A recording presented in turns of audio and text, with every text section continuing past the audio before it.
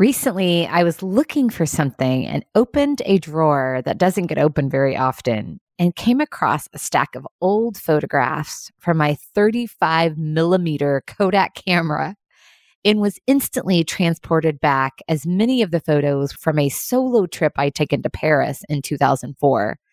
Gosh, it's crazy that that was 17 years ago. It doesn't seem possible as I can still recall the intense feelings of that trip and that season. I was working for a global electronics distribution company in Chicago, and many times while I was visiting our home office in the UK, I would stay over on the weekends to visit a neighboring country because it was so easy to get around and do that. So during one of my visits, I decided to go to Paris for the weekend. I was also going through a lot personally at the time. So this particular trip held a lot of weight for me. I often say that if you smile at life, life will smile back. And my experience in Paris is reinforcement of that for me. Many questioned my visiting Paris alone. The French don't like the Americans, people said. Others said, people won't be nice to you. When in actuality, my experience was the opposite of that. Everyone, all the interactions I had, people were so friendly and helpful.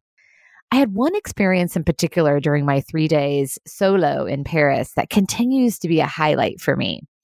And I'm so glad I have a picture to remind me. So as I was looking through all those old photos and I saw that, the experience came up. So that I could see the key landmarks in the city, I joined a double-decker bus tour on that trip. And after several incredible stops, we headed for the Eiffel Tower. As we arrived, I was sitting at the top of the bus, so I had such a great view. And at this point in my trip, I'd been on my own for over a day. So the extroversion in me was, And I felt this tug of wishing that I had a friend or someone to share this experience with. So as I was taking a selfie, with my little 35 millimeter camera, I was taking a selfie of myself with the Eiffel Tower in the background. And I heard an American voice from the back of the bus say, "Hey, do you want me to take a picture of you?" As it turns out, the voice was from a very sweet man named Joe, who was studying abroad with several others from California. We all quickly connected and ended up walking the steps to the top of the Eiffel Tower together. The sun was starting to set when we got to the top, so I have these incredible pictures of the city from the top of the Eiffel Tower at sunset, and I got to experience it with some new friends. When you smile at life, it will smile back. When you smile at people, they will smile back. Being open to new experiences sets the tone for the experiences.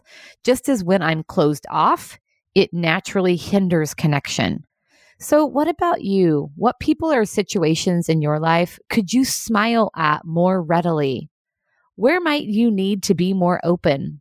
By trusting the goodness in each other, we encourage that openness and connection that we're all wanting and all hoping for. What a great way to take care of ourselves and each other.